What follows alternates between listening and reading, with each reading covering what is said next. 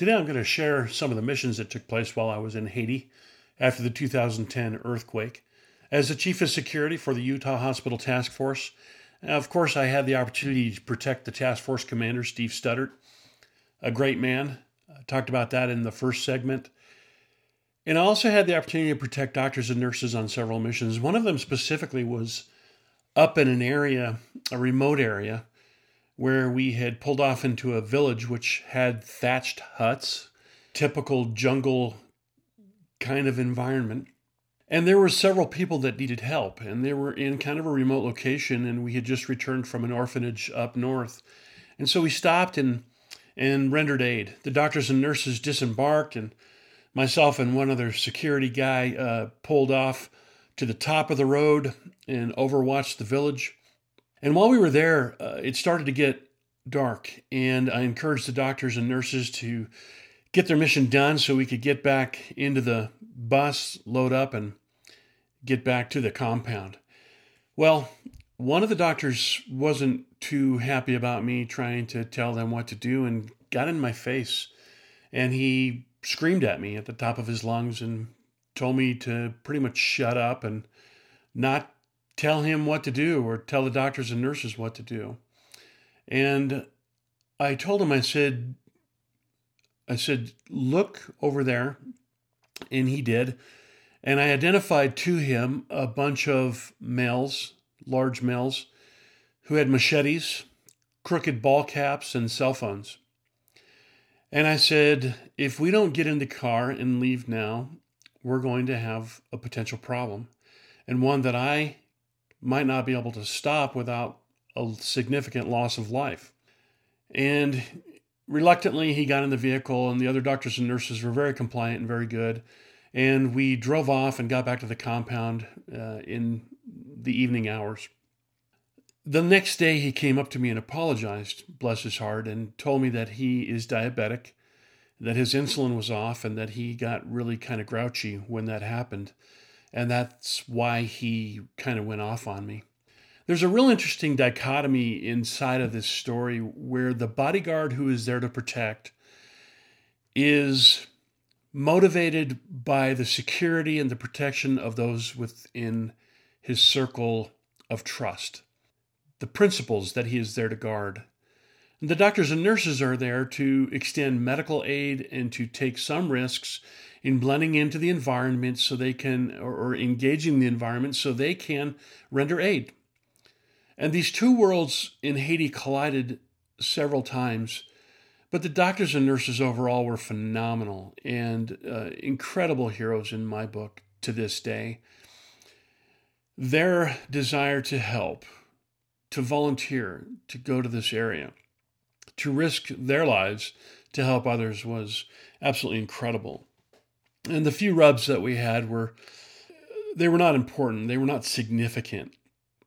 But they are interesting as a professional bodyguard for high-risk areas to me to identify the challenges that exist when you are a knuckle-dragging, gun-toting protector and you're dealing with some very kind, loving people who have taken oath to never exclude anybody from being helped.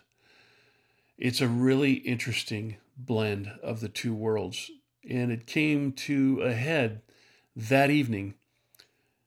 I appreciated that doctor's apology, though. It did go a long ways in helping me restore some respect for him and some confidence that I could do my job. Every morning, I was able to give the doctors and nurses, there was over 100 of them, a briefing on security and safety for the day, information and intelligence that I had gleaned from several sources that I had established in country. And then in the evenings, we did a debriefing, and we would talk about the lessons learned. And I would only take a few minutes. I'd try to be very brief. And there was one moment in the trip on the mission, when I had given a briefing about potential abductions. There was two Christian missionaries from the United States two females who had been abducted, taken to a garage, a big, huge warehouse area, kind of a big garage, and been sexually abused. And they had lived through it, but it was reported as strong intelligence about the dangers in Haiti at that time and to stay in groups and all the things that I had been telling to these good folks and trying to warn them about. Sometimes those briefings were met with scoffs and not scorn, but kind of roll of the eyes, like, why are you here? Why are you doing this? In fact, it's kind of humorous. Somebody who was on the mission who was not a doctor, humorous in a kind of a demented way. He was not a doctor. We had just landed in Haiti. The airfield was not secure. The 82nd had met us there. I disembarked with my rifle and my pistol, my gear, as did my brother Bravo. And this gentleman walks up to me. He was the operations guy, and he looked at me and he looked at my rifle and he said, "Do you really think you're going to need that right now?" And I looked at him and I said, how about we give Haiti more than 5 minutes on an airfield that's unsecure before I put my rifle down. Later on, when I was running missions up in the mountains to find that little guy who had been abducted, this gentleman actually came up to me and said, "I heard you're running missions up in the mountains." And I said, "Who told you that?" And I got to the source and shut the source up and told him that you're putting our life at risk by opening your mouth. And he looked at me and he actually said, "I'd like to come with you on one of your missions." I said, "Really?" He said, "Yeah, I've always thought I would do rather well in circumstances like that." And I said nothing other than looked at him and said, "No, you're not going on any missions with us." I wanted to say, was it the watching so many seasons of Jack Bauer that made you feel qualified to go up into the mountains of Haiti and deal with some of the most vile and evil creatures I've ever met?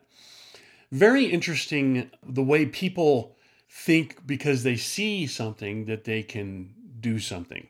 In training and in operating, it takes seeing, hearing, and doing repeatedly to become competent and qualified. And then it takes experience in the field to know that you can actually be trusted because you've been tested, quote, under fire. And normally those people will react favorably, but not always guaranteed that they will. But without the experience and without the seeing, hearing, and doing, and just having some kind of infatuation with the concept of a mission, to me was kind of odd, and it didn't really fit. Another mission that we went on up in the mountains of Haiti, there was this road that was twisty and turny and kind of went all the way up to the top of this mountain. And I grabbed one of the translators who was a former missionary for the Church of Jesus Christ of Latter-day Saints, so he spoke the language. He came up with us. He's about 6'6", big guy. And we started to go up this mountain, and he stopped us, and he said, "No, you can't go up this mountain." I said, "What?" He goes, "No, this is a terrible area." And he said, as missionaries, when we were here, we were not allowed to come into this area. And I looked at him and I said, "Bless your heart, my young brother, but the very areas that you were not allowed to go into when you were serving a religious mission are the exact areas that we have to go into to find lost souls, to help people, and to do the things that are really hard." And he literally got out of the car and would not go up the mountain. He waited down at the bottom of the mountain, and we went up that mountain many, many times, and never with a translator. We had to kind of fend for ourselves and speak broken Creole and French and English to try to communicate to accomplish the objectives that we had up in that area. Up in that specific area was a couple target houses that we were looking at for some abducted people, human trafficked people. And that was essential that we were up there. And we were actually up there surveying with doctor's shirts on and stethoscopes with our rifles hidden in a car and our Glock 17s stuffed in our crotch while we surveyed the houses for damage and assessed medical aid. The good news is that we actually did take the information that we gleaned and acquired and shared it with the United Nations personnel so they could go up and follow up with medical visits and help. But we would never take doctors and nurses up into that specific area. It was way too dangerous. It was like a shanty town. And there, everything was tin roofed and concrete structures and completely impoverished people. I have a few pictures posted on davidburnell.com that show some kids from Haiti in squalor with, just a shirt on or just pants on, and very, very difficult circumstances. And that's where some of these king and queen pins actually had houses. And they were up in an area that was very, very safe for them and very unsafe for everybody else. Very interesting environment. I remember one of the missions that we were going on in the middle of our trip to Haiti. We were in a deuce and a half, or a big 5-ton truck driven by the 82nd Airborne. We were in the back of the truck with a bunch of the folks from the Utah Hospital Task Force. And there was a couple soldiers in the back. And as we were driving down Port-au-Prince, I looked out from the truck and saw one of our blonde-haired, blue-eyed volunteers, who was not a nurse or a doctor. She was one of the folks that was assisting administratively, was alone in the middle of the road, surrounded by Haitian males who were touching her. And they were grabbing her hair and they were touching her body, and she was panicking. We dismounted from the vehicles and retrieved her and got her back to the compound. And, even though you give these briefings and you talk to people about safety and protocol and all these things, it's not until people actually have a fear for their life sometimes that it gets ingrained. The middle brain doesn't have an experience that relates to being attacked or harmed or in jeopardy that can help them understand that they are at risk if they don't follow proper principles and protocols and procedures. This came to light with one specific male doctor who had gone downtown alone against all of my instruction, had gotten in what's called a tap-tap. They're like little cabs, but they're little trucks that you get in the back and you pay them some money, and then they take you to your destination. And they had been gouging the Americans and everybody who was there. And if you showed money, then they'd sometimes take you to an alley and roll you, beat you up, and take your money. And if you're lucky, you lived. And this doctor, this is what happened to him. The driver took him to a remote location and kept on driving different direction than the doctor wanted to go. And the doctor finally got out of the vehicle almost while it was moving and evaded this guy, this driver. It probably saved his life or saved himself a beating. He came to me afterwards and he was just mortified. And I told him, I didn't do the whole "I told you so" thing, but I reinforced to him. I said, look, there's a reason we tell you what we tell you. And if you listen and you follow the instructions that we give you, your likelihood of success here and survival and returning home safely is greatly increased. And he definitely was preaching rather than listening after that experience. When those kinds of things happen and we give the briefing to the folks in the bleachers of the soccer stadium in the mornings, it would become a little bit more real. As I closed this segment, there was one specific experience which really ingrained in the doctors and nurses that were with us, that we were there to help, that we were not there to impede them from doing good, which is sometimes, I think, what they felt. That the rules and the structure had prevented them from rendering aid at times when they needed to render aid. That took priority over safety. It's a hard thing to tell people that are healthcare oriented and because I was a rescue guy. I remember I used to do search and rescue and extrication out of vehicles and cliff and mine and trench rescue and water recovery missions.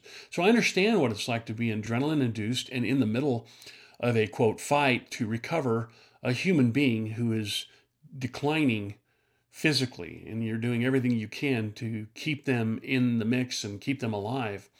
It's a difficult place. And then if you have somebody on the outside saying, hey, it's dark, it's dangerous, we need to go, the adrenaline and the emotion is already there, and it becomes even more difficult. And the complexity it gets compounded in different ways, the complexity of that circumstance.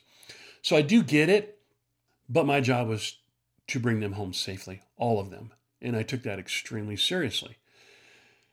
We were on our way up north to an orphanage that I've talked about a little bit before. And on our way up, I was in front of the bus for a while. Then I was in the back of this bus. There were 34 people on board. I have a photo where I have 34 written on my hand. It's on my website. And that was the number of people that we arrived with. And I wanted to make sure I wrote it in marker on my hand so I knew how many we needed to return with. Count them in and count them out is kind of the principle. And as I shifted to the back of the bus and put John Bravo up in the front, and everyone's sitting down, and John and I are sitting down, and we're driving for several hours up north to this orphanage to do a couple surgeries and a med cap, they call it, a medical clinic. And all of a sudden, an explosion took place, extremely loud, and the bus was struck. I jump up. I see Bravo jumps up. Rifles come up. I scream, everybody down. Everybody gets down in the bottom of the ground of the bus. And first we told them, keep driving, keep moving. So we moved several hundred yards and then we pulled over to assess what had happened. You know, if it was a boxed kill ambush, we wanted to make sure we drove through it instead of stopping in the middle of it. So it turns out that another large vehicle, probably a bus, got so close to us it was almost a head-on collision, but both the mirrors on the side of the buses struck and exploded and shattered all over the bus and broke glass. And when we found out that it was nothing significant, I was able to get the doctors and nurses to come up off the ground. And before we drove, I told them, I said, you guys did a fantastic job. This is exactly how it's supposed to work. We go up, you go down. We take care of the threat, you stay low. And I said, I'm extremely grateful and proud of you guys for listening and doing what we told you to do. And good news is it was something inconsequential. There was no real threat, no real danger. Life is good. You know, that was a real turning point for all the docs and nurses that were on that 34-person mission. They went back and they told everybody that we were the bomb, that we were amazing and we were there to help. And they became our advocates. And I got very close to many of the doctors and nurses after that because they realized we weren't there to make life difficult. We were there to help them to do their job. These are the complexities of being a bodyguard on a task force that is filled with doctors and nurses and some of the best souls that God has ever put upon the earth. It was a great experience overall, a tough mission, but one that yielded lifelong relationships. To this day, I still communicate occasionally with some of the doctors and nurses. Matter of fact, one of the specialists I see sometimes for my ground out shoulders and back is one of the surgeons who went on that mission and performed great labors of love and has been back many times to Haiti to help that great country. I hope you have a great day today, and I hope you extend yourself to all those medical personnel that are out there on the line 724, helping us to overcome everything from common colds and flus to significant traumatic injuries. My hat's off to them, and I encourage you to be safe and have a great day.